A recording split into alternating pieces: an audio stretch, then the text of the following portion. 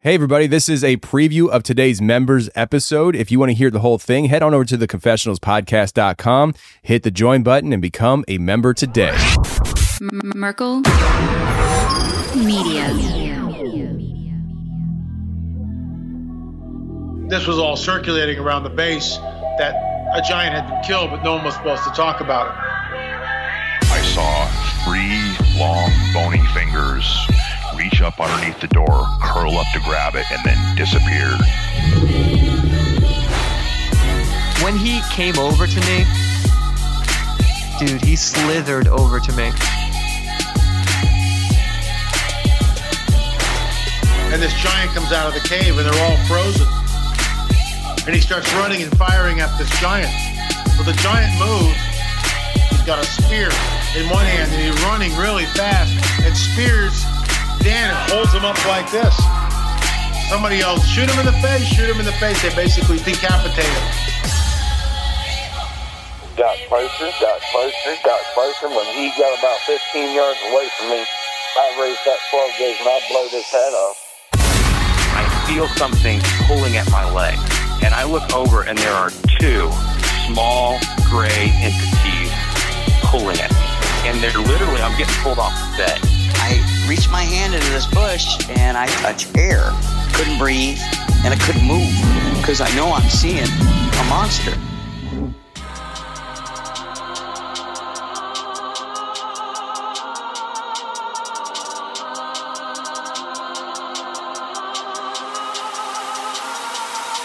Yep.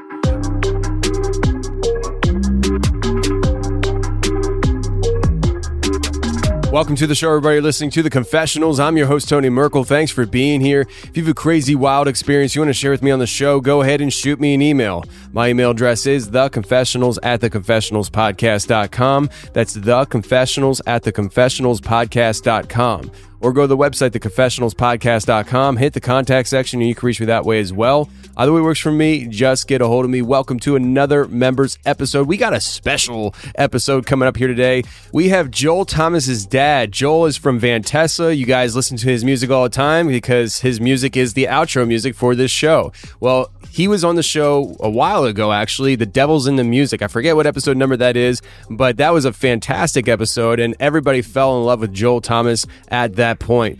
But during that episode, Joel talked about his dad and how his dad was part of this satanic group and how that all turned out. And I knew right there I needed to talk to his dad, and now I got the opportunity to do so. So here is Charlie, Joel's dad, talking about how he got involved in Satanism and how he went from Satanism to being a pastor of a church and all the things that he's seen in his years, including demonic possessions. Let's get to Charlie right now.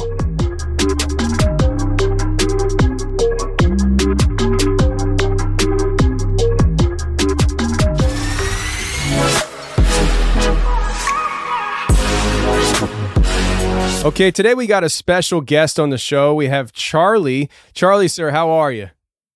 I'm doing great today. Thank you. So, Charlie, I want to introduce you a little different than I normally do for my show for guests because even though you've never been on the show, you have a history with the show because your son was on the show, and your son is actually a really good friend of mine. He goes by Joel Thomas online, and he's a musician, and he was in my studio. And we did a whole day of recording together. And that episode, if people want to listen to it again, it was called The Devil's in the Music.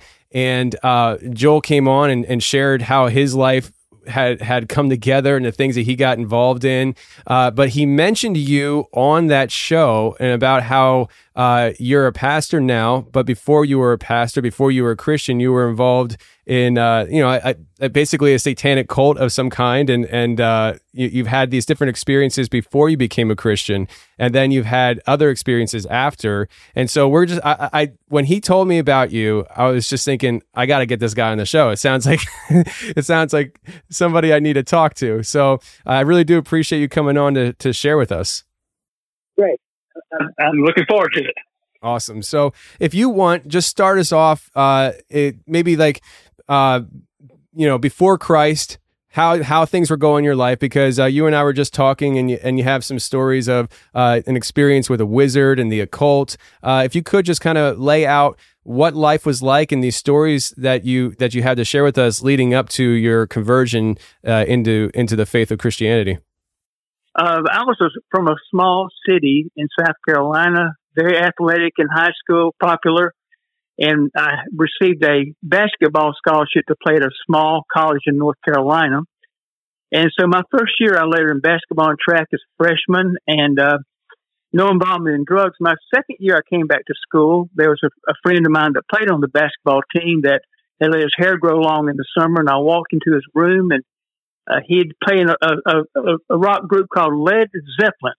And I was a soul man. I'd never heard rock music, and he had flashing lights and was beating what I thought were drumsticks on his desk and asking what happened. He said, man, I started doing drugs last summer, and you can find life in drugs. So I kind of got curiosity about the best of me, and I began to ask around, maybe I could get high. So I walked in his room one afternoon after ball practice. He played basketball too, and said, open your mouth. And I did. He threw a half a tablet of Osley LSD down my throat. And the first time I got high, I took a trip on acid. It scared me to death.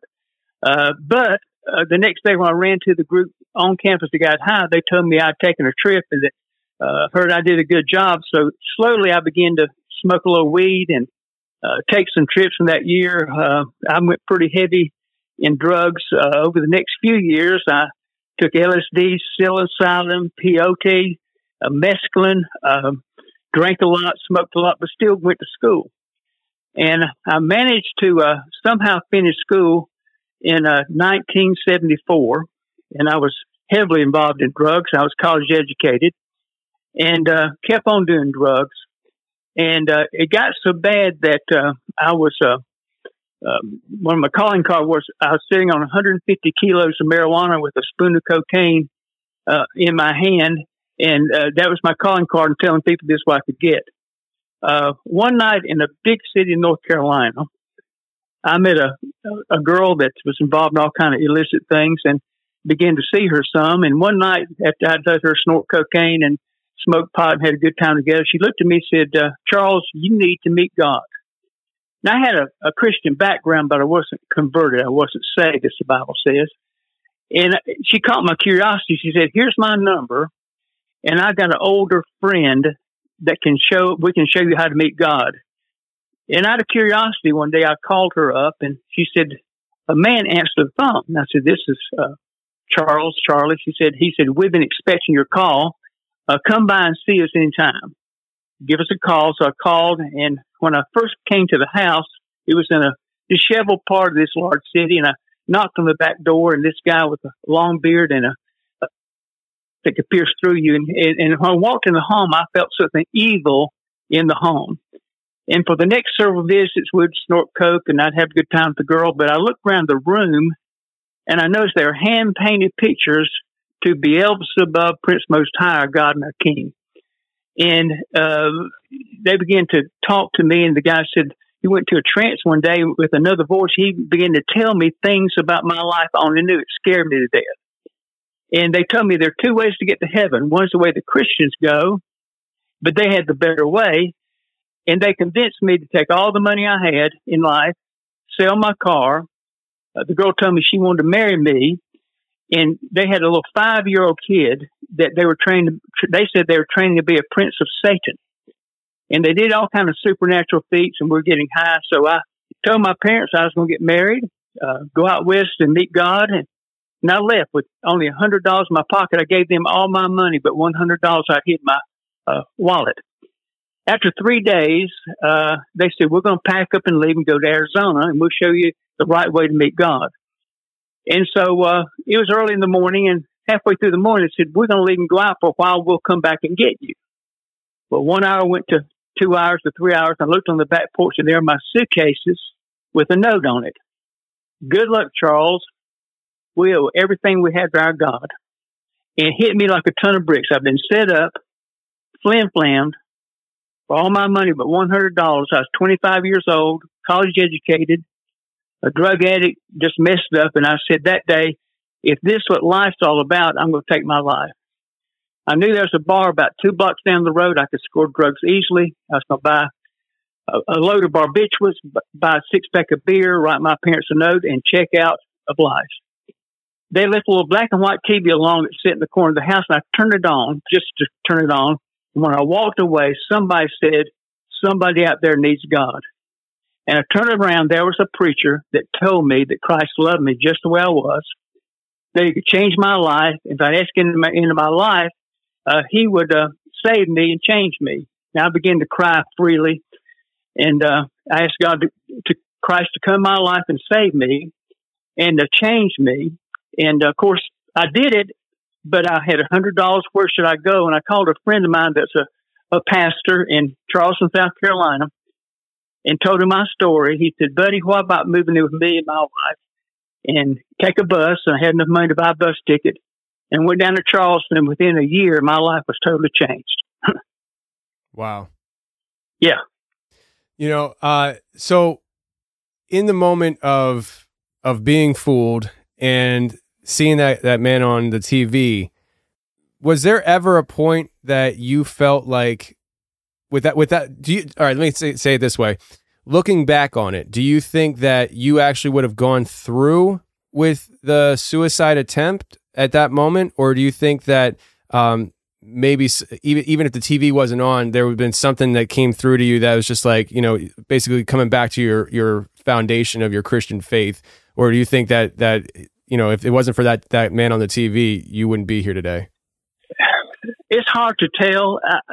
Usually when I make my mind, I would do it. And I was so embarrassed. And of course, I found out later, I'd taken a friend of mine when I was trying to get all my money together and ripped him off. He'd paid 2 guys to either beat me up or kill me. I found out later he kept hit on for 9 months. So I don't know.